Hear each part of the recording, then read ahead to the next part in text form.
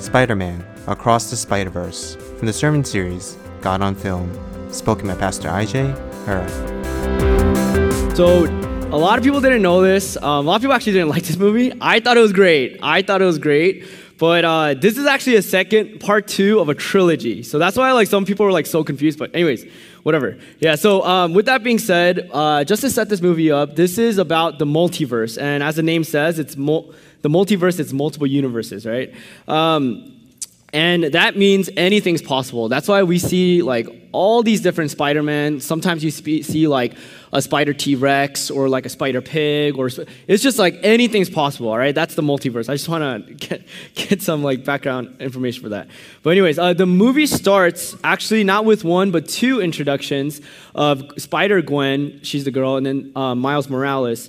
Both are very different, as you can see, but they both are feeling lost in life. And they're having the sense of a lack of identity. So as Spider-Man, they have to hide their identity from everyone they love, right? So it's man, who am I? Am I this teenager or am I Spider-Man? There's this lack of belonging. Up until this film, at least in the intro, they haven't told their parents that they're Spider-Man. So when their friends and their family oh yeah, we love and we embrace you, it's well, do you really? If you knew who I was, would you really accept me? And there's a lack of purpose. There's a lack of purpose because Spider-Man, this is a fun fact, in the comic books, Spider-Man actually takes on all the Avengers and he defeats all of them. Anyways, that's in another universe, but it's all to say Spider-Man's really powerful, but what's the point of having all that strength if you can't even save the people you love? This is the burden of Spider-Man, and throughout the whole film, we see them desperately trying to find and make their own identity, belonging, and purpose. But in pursuit of this, they actually come across a group called the Spider Society, which is this. It's a bunch of Spider-Men. And I mean, it sounds pretty cool, right? It's wow, I'm not alone. There's a bunch of me out there. And their purpose is to save the multiverse from collapsing. And that sounds beautiful too, but we later on in the film find out it's by any means necessary. So these quote unquote good guys, they're not necessarily they're not what they seem to be. Like Spider-Man, many of us kind of feel like that too, I think. I think many of us have this lack of identity, this lack of belonging, this lack of purpose. I got married 4 months ago, and as a newlywed couple myself, I think the question that myself and my wife asked is man, where do we belong, right? We just had our friends in singleness, and then now we're trying to find this new place of belonging in this new stage of life. What does that look like? Or I know some of my friends who have just given birth recently, and a lot of my friends who are very career-oriented women are man, I just love my career. I'm a career woman. That's what I'm known for. And now I'm a mom, right? It's what's my identity? And all of us have that. Or maybe for some of you, your life's going really great, but there's this lack of purpose. What am I exactly called to do? I don't have to live paycheck, paycheck. I have a pretty good life, but what exactly am I called to do? And many of us feel this burden and weight in life. However, unlike movies and how our world operates, we don't have to make our own meaning. We don't have to find our own purpose. We don't have to find our own identity. We don't have to create our own belonging. We actually have a God who invites us to all of that. We have a God who is actually blessing us over and over. The God who is inviting us, find your identity, find your belonging, find your purpose in all of me. And when you ask the question, am I enough for blessings? Do I have what it takes? We have a God that says yes. So please turn with me to Joshua 1, verses 1 to 9. And we're going to delve deep into how even though God's people, they're just desperately trying to find their own purpose, make their own meaning. They're trying to create their own community, do what they think is right, and they're failing over and over. God's just pursuing over and over, and he's just not giving up, and he's just continuing to bless because that's the kind of God he is. So we're going to read Joshua 1, 1 to 9. I'm going to read from the NIV. Oh, by the way, new 6th graders, if you don't have a Bible, I got this for you. I just thought I would let you know. Yeah, because I know a lot of you don't have Bibles. But anyways, it's a little fruity, but it's a Bible, okay? Anyways, all right, I'm going to read. All right, I'm going to read for us. All right. So Joshua 1, 1 to 9. All right. So this is what it says. After the death of Moses, the servant of the Lord said to Joshua son of Nun, Moses' aide, Moses, my servant, is dead. Now then, you and all these people, get ready to cross the Jordan River into the land I am about to give to them, to the Israelites. I will give you every place where you set your foot, as I promised Moses. Your territory will extend from the desert to Lebanon and from the great river, the Euphrates, all the Hittite country to the Mediterranean Sea in the west. No one will be able to stand against you all the days of your life. As I was with Moses, so I will be with you. I will never leave you nor forsake you. Be strong and courageous, because you will lead these people to inherit the land I swore to their ancestors to give them. Be strong and very courageous. Be careful to obey all the law my servant Moses gave you. Do not turn from it to the right or to the left, that you may be successful wherever you go. Keep this book of the law always on your lips. Meditate on it day and night, so that you may be careful to do everything written in it. Then you will be prosperous and successful. Have I not commanded you? Be strong and courageous. Do not be afraid. Do not be discouraged, for the Lord your God will be with you wherever you go. This is the word of our Lord. Let me pray for us before we start. God of grace, mercy, and love, like this iconic figure, Spider-Man, some of us, we feel that kind of a weight and burden. Some of us, Lord, are just wrestling through the seasons of life, and things can be good, and we can feel good things, but yet this aching, this gnawing question is on our hearts. But Father God, can we find and know that actually you are the God who blesses us over and over? Realizing that as we seek you and find you, you are the God who is constantly seeking and looking for us. So Father God, as take apart this text, and as we as a congregation just listen to your word, may we truly be a church that is a church of blessings, and that we may live our lives from blessings and not for it. Thank you, and I pray in His name, amen. All right, so before I start with the sermon points and all that, I'm going to answer two questions. It's, who is Joshua? Some of you are like, who the heck is this Joshua guy? And what is blessings? And for the youth group kids, to compensate your time, I cut you haichu, all right? So if you're like, wow, Pastor Ajay, I learned blah, blah, blah, blah, I will give you one haichu, all right? Max 5, all right? But anyways, just this is for you, okay? So yeah, let me just jump right in. So who is Joshua?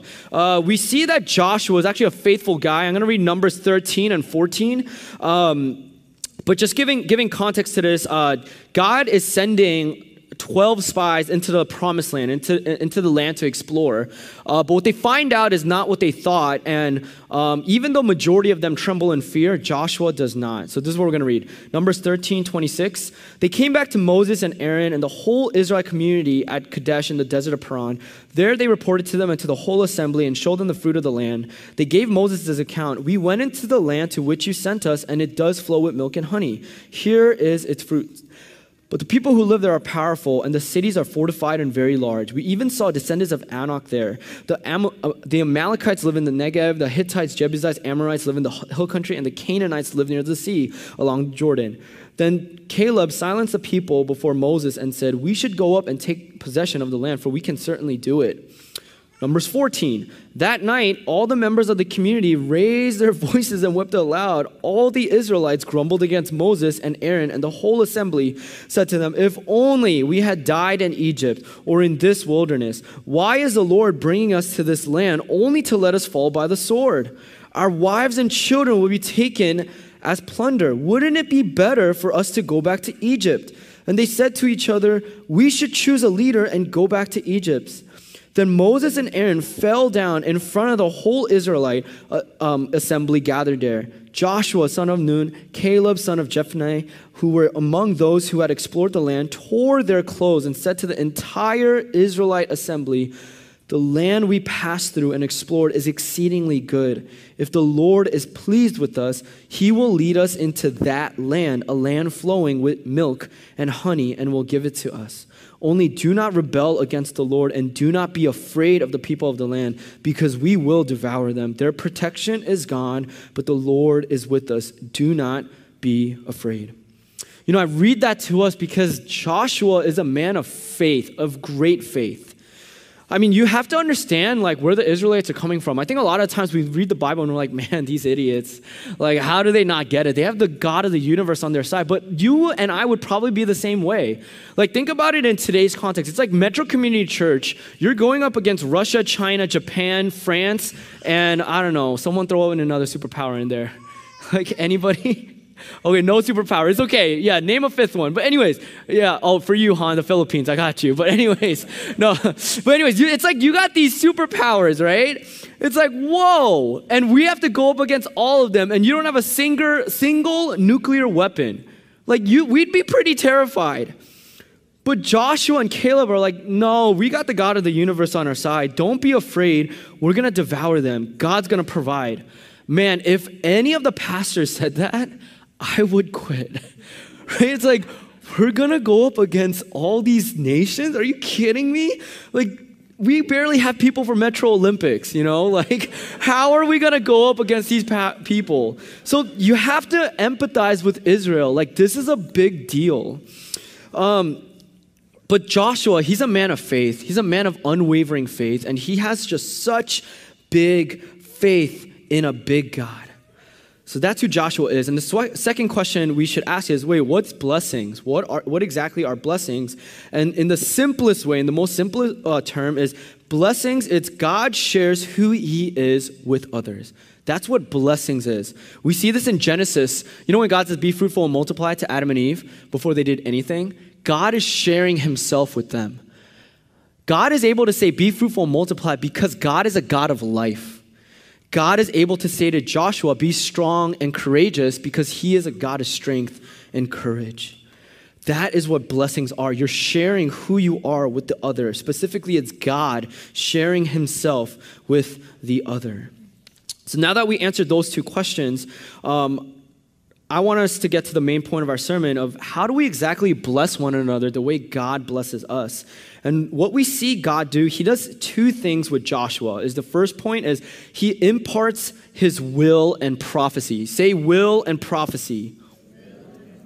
Oh my God, so ecstatic. Awesome. Okay, so Joshua 1:1-5, I'm going to read it for us real quick, reread it, is after the death of Moses, the servant of the Lord said to Joshua, son of Nun, Moses' aide, Moses, my servant, is dead. Now then, you and all these people get ready to cross the Jordan River into the land I am about to give to them, to the Israelites.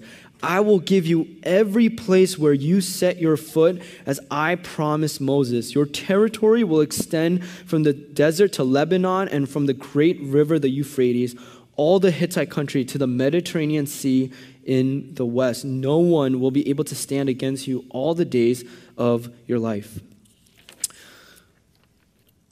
God is telling Joshua that, hey, this is going to happen. And us as readers of the Bible, we actually know this happens. We know that Joshua conquers the land. We know that they are actually really successful. But what God does here is what prophecy in the Bible is, it's actually not foretelling of events, but it's forthtelling of God's will. So what's the difference between those two? Foretelling is saying, hey, at 8:05 a.m., you're going to die at a Starbucks because you choked on a strawberry. Like that's foretelling, right? That's like this, and that's going to happen. But forthtelling is bestowing blessings, convictions, and strength to God's people to overcome the situation and move into his purposes. It's God imparting his heart to his people. That is forthtelling. That's what prophecy is. And the thing about prophecy is that, the scary thing for us is you don't know the details of prophecy. And this is what I mean. God is telling Joshua, hey, this is going to happen. You're going to cross over. You're going to do these things. But what Joshua doesn't know is the hardships he has to face as a leader. What Joshua doesn't know is that he's actually going to be spying out in a land of the land of Canaan, and actually some of the Canaanites are actually going to turn to God. What Joshua doesn't know is that in Joshua 6, God actually makes the walls of Jericho fall, not through violence, but faith. What Joshua doesn't know is actually one of his people steals and lies in the city of Ai, and God punishes him. And so on and so forth. Joshua does not know every detail of the event that is to occur, but he has faith in a God who does. That is prophecy. And the beautiful thing about our God is an unpredictable God. I know we want God to be predictable. I know we want him to fit into our little tight-knit Google Calendar. But God, he is an unpredictable God. If God becomes predictable, he actually ceases to be God in our lives. It's not that God doesn't know every step of the way. He does. But if God told you every step of the way of your life and you knew everything that was going to happen, I don't know if we would follow him. I don't know if Joshua knew all the hardships, the heaviness of the weight of leadership. I don't know if Joshua would enter that land. Or even with Mary and Joseph giving birth to Christ, I don't know if they would have followed through if God was like, hey, you're going to get persecuted. This is what's going to happen. Your son's going to die. Everyone's going to turn. Like, none of us would follow God. But God is an unpredictable God, and he doesn't seek you and I to know every step of the way, but he seeks our devotion. More than the actual events and details of future events, God is imparting his heart to his people. We see in the movie in Spider-Man that Miles Morales' introduction is he just goes his day as Spider-Man, but everything is going wrong. He's trying to save people. He's trying to help. He's trying to be this formidable Spider-Man, but he is failing his friends. He's failing his family. He doesn't attend a meeting with his parents and guidance counselor for his college applications. He misses class. He even misses his dad's promotion from being a police officer to captain. Although Miles and his parents, they get into an argument and he feels so misunderstood, there's actually this one scene I want to highlight between Miles and his mom. It's this very scene before things start going crazy. But Miles' mother could see, man, there's something going on with my son. I don't know the details. She doesn't even know he's Spider-Man, but a mother's instinct is like, there's something going on with my son and I just need to embrace him. It's in this scene, she is just showering him with love and saying, I love you. I don't know where you're going. I don't know what you're doing. You're a little crazy and unpredictable, but I'm here for you. And can you just promise me that you'll protect that little child that I love? You're our son, and don't let anyone take that away from you. I think that was probably one of the most beautiful lines in this movie, because right after this, that's when we see things going to flames. We see later in the film, Miles, he meets the Spider Society, but they're not what he thinks, right? Like, he's this teenager, and he's like, oh my gosh, like, I have people to look up to, people that will understand me, other Spider-Man. But what we find out is the leader of the group, his name's Miguel O'Hara, very chiseled man, but he is not the nicest guy. He's not the nicest guy, and we've heard it throughout the trailer. He actually starts shaming Miles, and he's like, you're a mistake. You're not even supposed to be here. Actually, the reason Miguel even started this, according to his word, he's like, it's your fault, man. Man, if you didn't create all of these chain reactions in the multiverse, I wouldn't have had to do this. Like, he's just shaming him. And I mean, if you think about it, if you were one person being shamed by a leader of a whole elite society, and you felt like, oh my goodness, all these spider people are against me, I think we would quiver in fear. But that's actually not what Miles does. He actually chooses to go against them and say, I'm not going to believe what you say to me. I'm not a mistake. I actually have a greater purpose. But you see, just like how Miles' mother imparts blessings in her heart, God is imparting blessings by imparting his will in his heart to not only Israel, but to us. So how do we do this? How do we impart this same will, God's heart, the way God has imparted his will and his heart to us? I want to share it's through prayer. Through prayer. I will share my personal story with prayers. I know this might be shocking, but actually I didn't like to pray until recently. I know I'm a pastor, but I didn't like to pray. And the reason I didn't like to pray is because growing up, when I was around 8 or 9, my family and I, we moved around 8 times within 10 years of our life. But back when I was, around 8 or 9, I lived in Pennsylvania, and we went to this really big church, and they're super charismatic. Very in tune with the Spirit, which is great, nothing against that. But what happened one day is, it was a Wednesday night, they were having a midday worship, and the kids and I, we were just playing a water balloon fight, right? I know, in the church. You're not supposed to, but we did it. But like, we were having a water balloon fight, and one of the older kids slipped on the water, and he banged his head on the floor, and he started having a seizure. The adults came out, and like I said, it's a very charismatic church, and the elders and the pastors of that church were like, oh my God, it's a demon. So they were just like praying over this kid who's having a seizure. And my dad comes out, he's like, no, that's a seizure. Like, we need to call the ambulance right now. But the head pastor looked at my dad, it's like, if you call the ambulance, I'm gonna kick you out of church, because like you're not like spiritual enough, like you're not holy enough.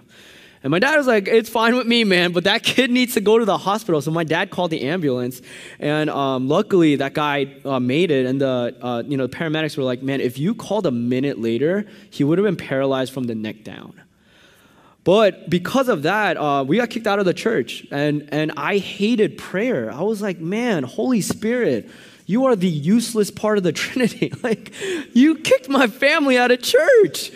Prayer sucks. I hate praying for people. Every time I pray, then that's what I associated. Like, when I pray for someone, it was so traumatic for me. So whenever someone was like, yo, man, like, could you pray for me? I'm like, yo, sure, man. Just like, I whip out my phone like a script. They're closing their eyes. They don't see it. Like, I'm just like, yo, this is just as good, man. Whatever. ChatGPT hit me up with a prayer. Like anything, I was so hurt. I didn't want to pray. But it wasn't until I came to Metro, I realized how powerful prayer could be. And I didn't realize how God actually gifted me with prophetic praying and like prophetic prayers and prophetic dreams. And like I said, prophecy is not future telling. That's not what it is, but it's sharing God's heart with another. And it has just been such a blessing and a transformative time for me as a pastor.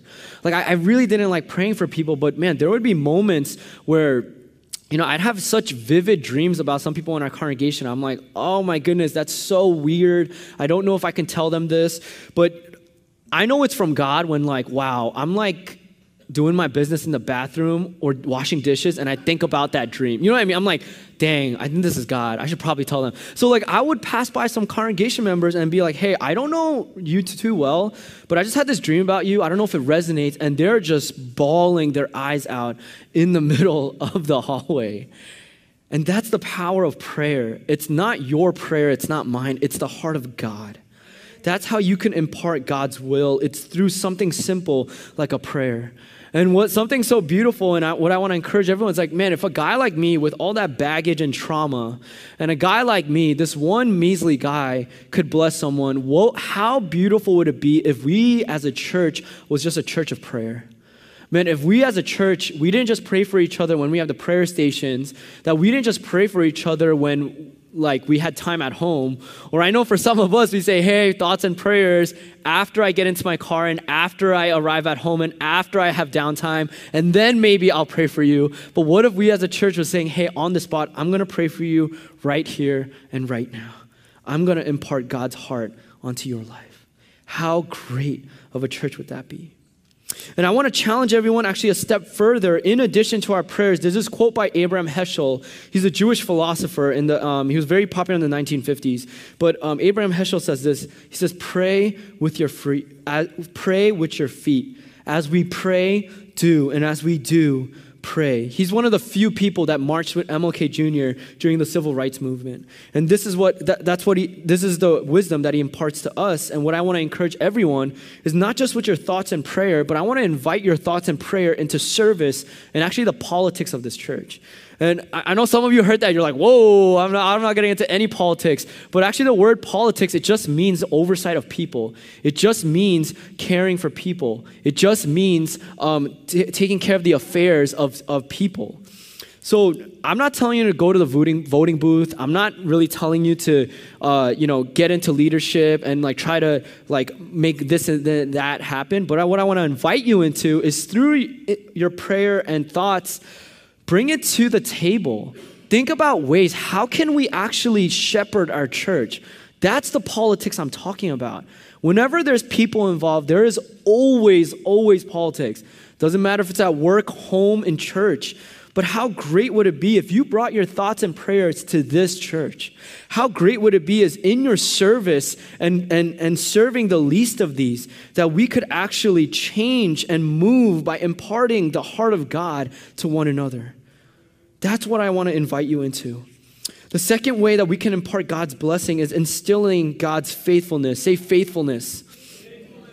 In the second part of Joshua 1 verses 1 to 9, God is continually blessing Joshua. He is continually instilling his faithfulness upon him. This is what it says. As I was with Moses, so I will be with you. I will never leave you nor forsake you. Be strong and courageous, because you will lead these people to inherit the land I swore to their ancestors to give them. Be strong and very courageous. Be careful to obey all the law my servant Moses gave you.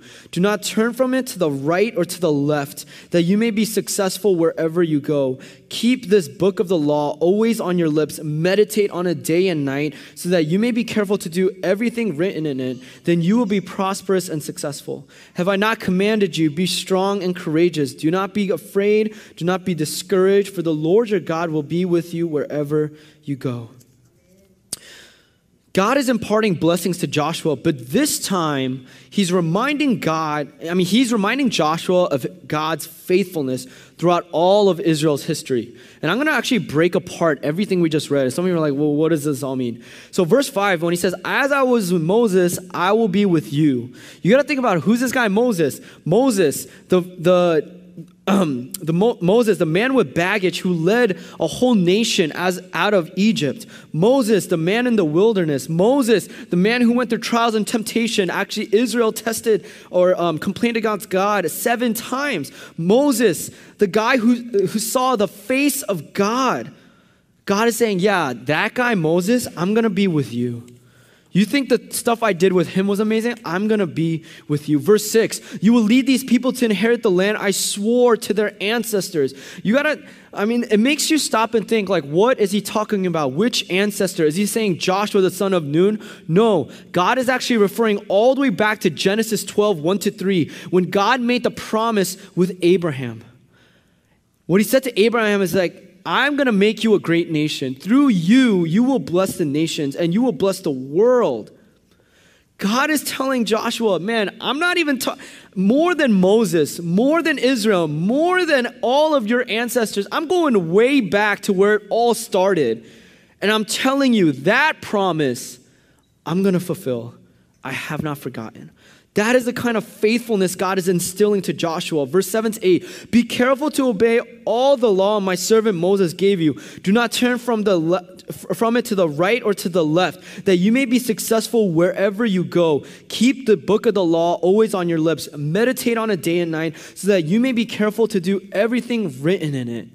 You know, when I first read this, I'm like, yes, man. I try to instill this on my youth group kids all the time. Don't disobey me, right? Or maybe parents are like, this is beautiful. Listen to us all the time, but that's not what God's saying. That's actually not what God is saying. You see, the book of the law, or Torah, it means the way of life. The Torah, it consists of Genesis, Exodus, Leviticus, Numbers, Deuteronomy, the first 5 books of the Bible. And in Jewish culture and in Jewish understanding, there is about 619 laws that Israel had to uphold. And some of you are like, I'm not going to memorize 619. But when God is telling Joshua to keep the book of the law, it is not be a perfectionist. Because God knows Israel, if history tells us, Israel has been messing up quite well. But the purpose of the law, it is to point to the faithfulness of God. There's this quote that Martin Luther from the Reformation period says. This is how he describes the law. The law is a mighty hammer that drives us to the cross. That is the purpose of the law. It's not to hammer you down and show how you need to live up to a standard, but the law of God is actually to show us, I can't do it, but God, you can. That is the purpose of the law. God is imparting blessings, reminding him, instilling the faithfulness to Israel, to Joshua, and to all of mankind. You see, we come to a second part of the movie with Gwen Stacy, Spider-Gwen, and she receives like a lot of crap because she's friends with Miles Morales. Like, she gets blamed for a lot of things. Miguel O'Hara's like, man, it's your fault. You're his friend. That's your responsibility. Man, if you would have never, blah, blah, blah. And like, he's just shaming her over and over. And what Miguel O'Hara ends up doing, he just excommunicates her. He's like, you're wasting my time. You're useless. You're not part of the bigger picture. And you see, Gwen Stacy, she's back in her universe, and she's trying to figure out ways to help Miles, but she feels so hopeless. But the first thing she does is to go back home. She left something at home, and she's like, okay, maybe I can find something there.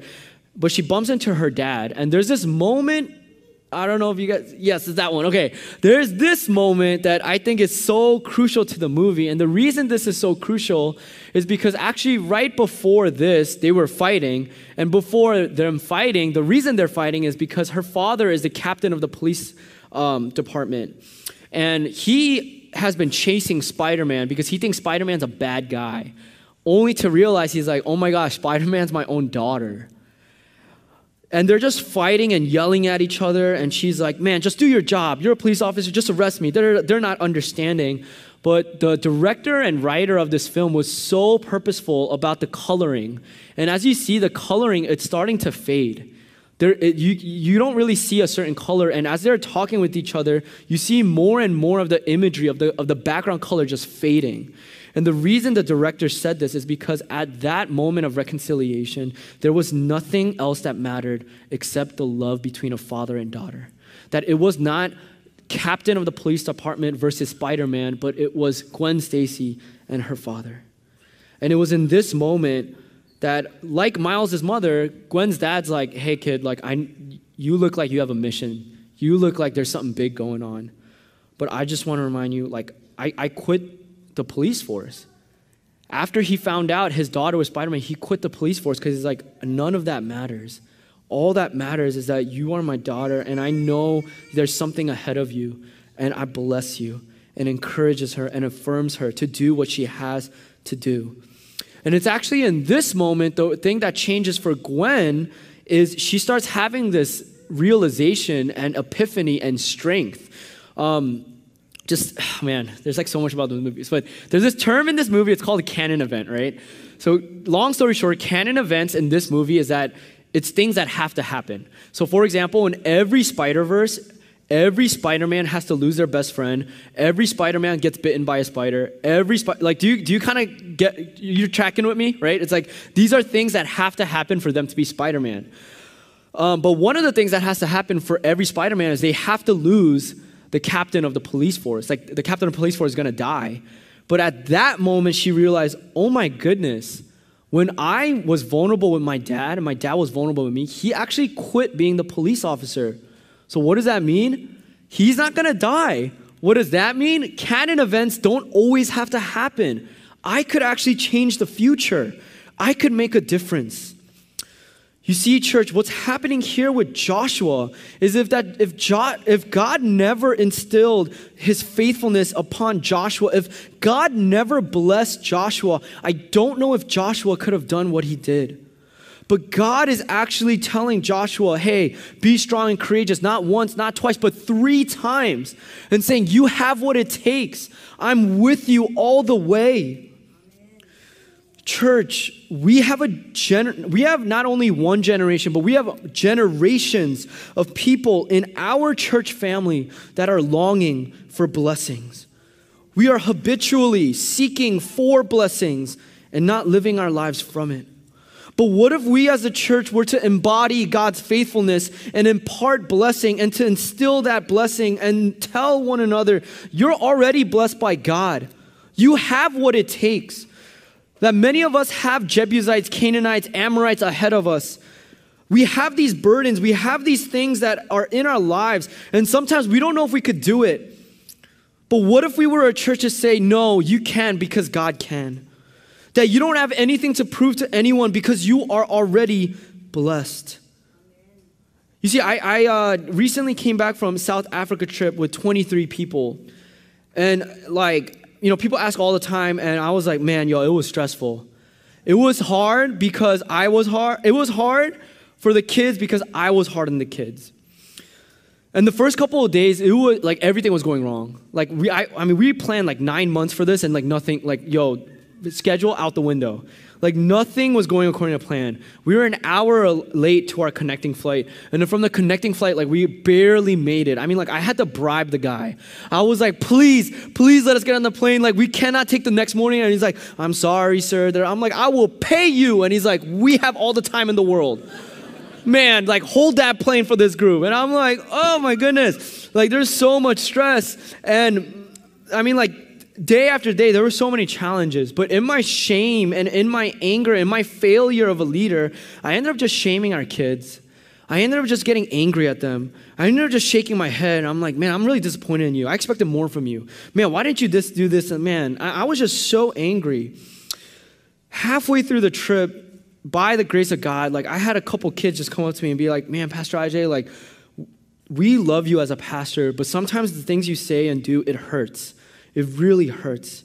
And at that moment, like, I mean, I just giving context, there are some staff members, I've been on staff for almost 6 years. They have not seen me shed a tear for the 6 years I was on staff, but I was just bawling. I was like, I am so sorry. I can't believe I've been hurting the kids that I love. And I said it to them, and I'll say it to our congregation, as much as I love Metro, as much as I respect Pastor Peter, the best thing that has happened to me at Metro is my youth group. That is the best thing that has happened to me. They are the biggest blessings in my life. More than the amazing staff, more than the amazing congregation members, more than the friends I made, it's the youth group. They are the biggest blessings that I had at Metro. And to know that I was the one that was at the root of their shame and hurt and the pain, I was like wrecked. But what wrecked me even more is after that night, I was so blessed that they forgave me. I'm like, thank you for just forgiving me and loving me as a pastor, even though I don't deserve that. What hurt me actually even more is when every day after that, some of the kids were like, Pastor IJ, are you proud of me? Like I did this, I did da-da-da-da, like are you proud of me? And they're just constantly looking for that. Like one of the kids even called me dad in Korean. I was like, what? I was like, God, too early. Like, and they're just like, yo, appa. I'm like, no, like I can't. And the reason I share this story with you all is because just like these kids, at the depth of their soul asking, am I enough? Do I have what it takes? Am I good enough for you? All of us are asking that same question. Am I enough? Am I man enough? Am I woman enough? Am I good enough to receive your love and blessing? You see, if people do not find blessings in the church, they will seek it elsewhere. If people do not know the truth that they are already blessed and loved by God, they will seek it elsewhere. And it's a scary thought to know, and even just imagine like, man, where are they going to find that?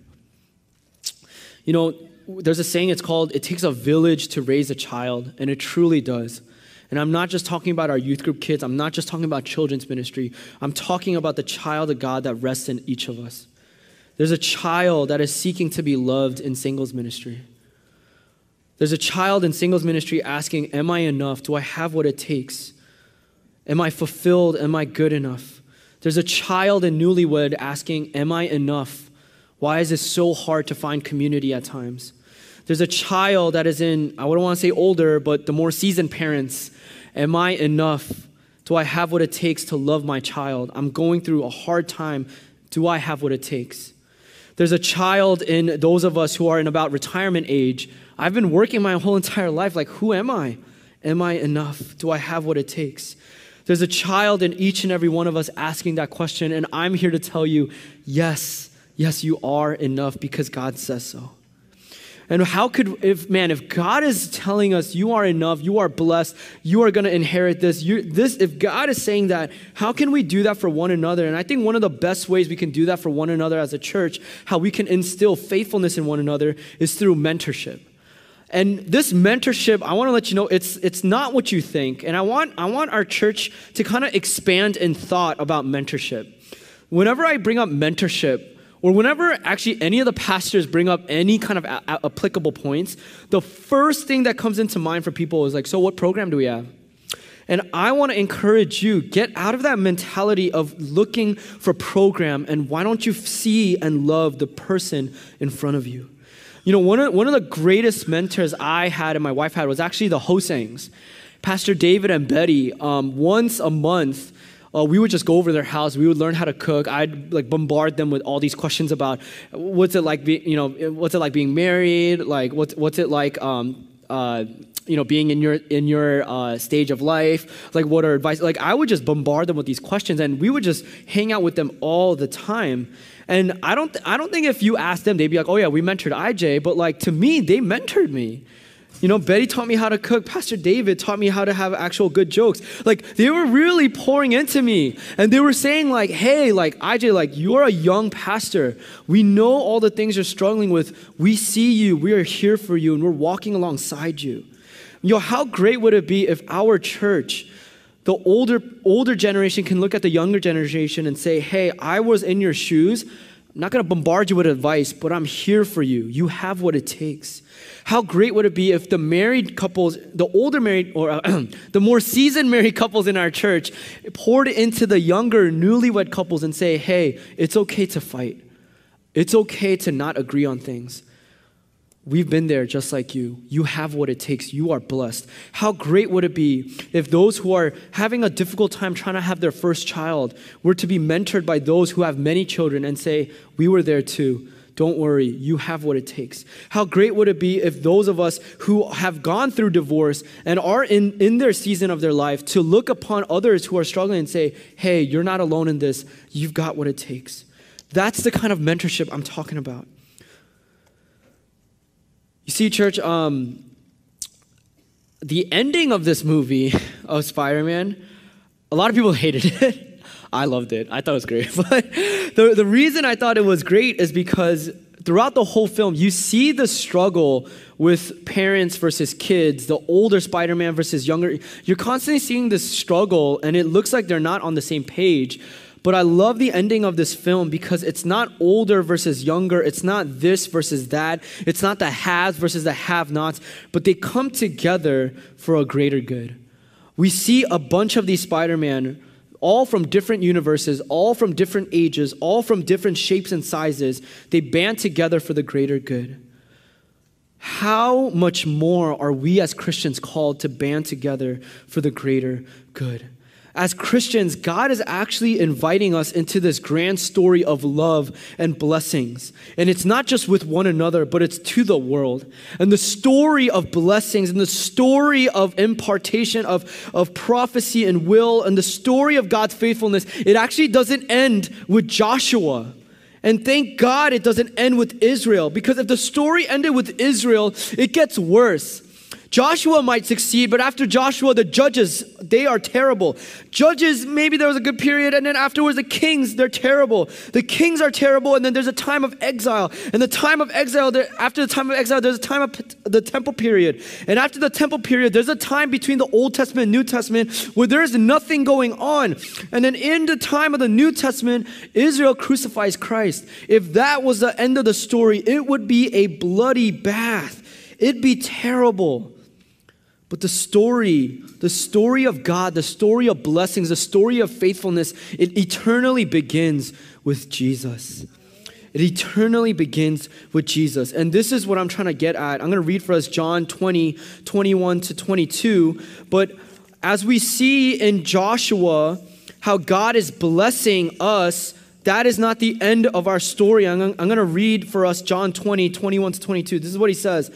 Jesus said, "Peace be with you. As the Father has sent me, I'm sending you." And with that, he breathed on them and said, "Receive the Holy Spirit." You see, Joshua and Israel were blessed by God, but Jesus is making us the very blessings of God.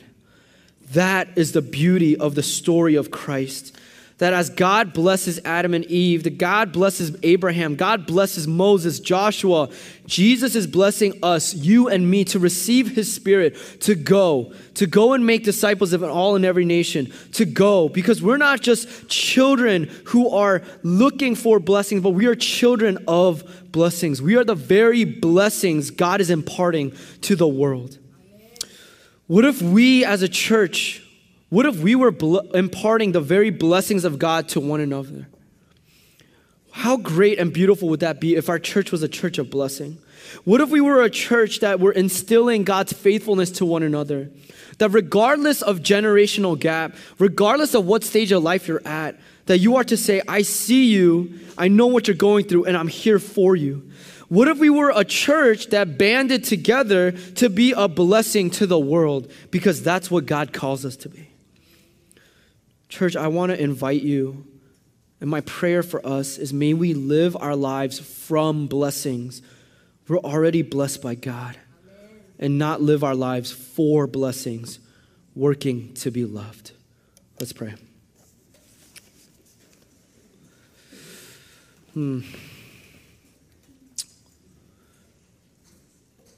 God of grace, mercy, and love,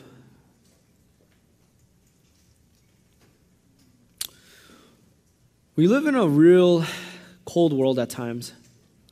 We live in a world full of shame. We live in a world full of hatred.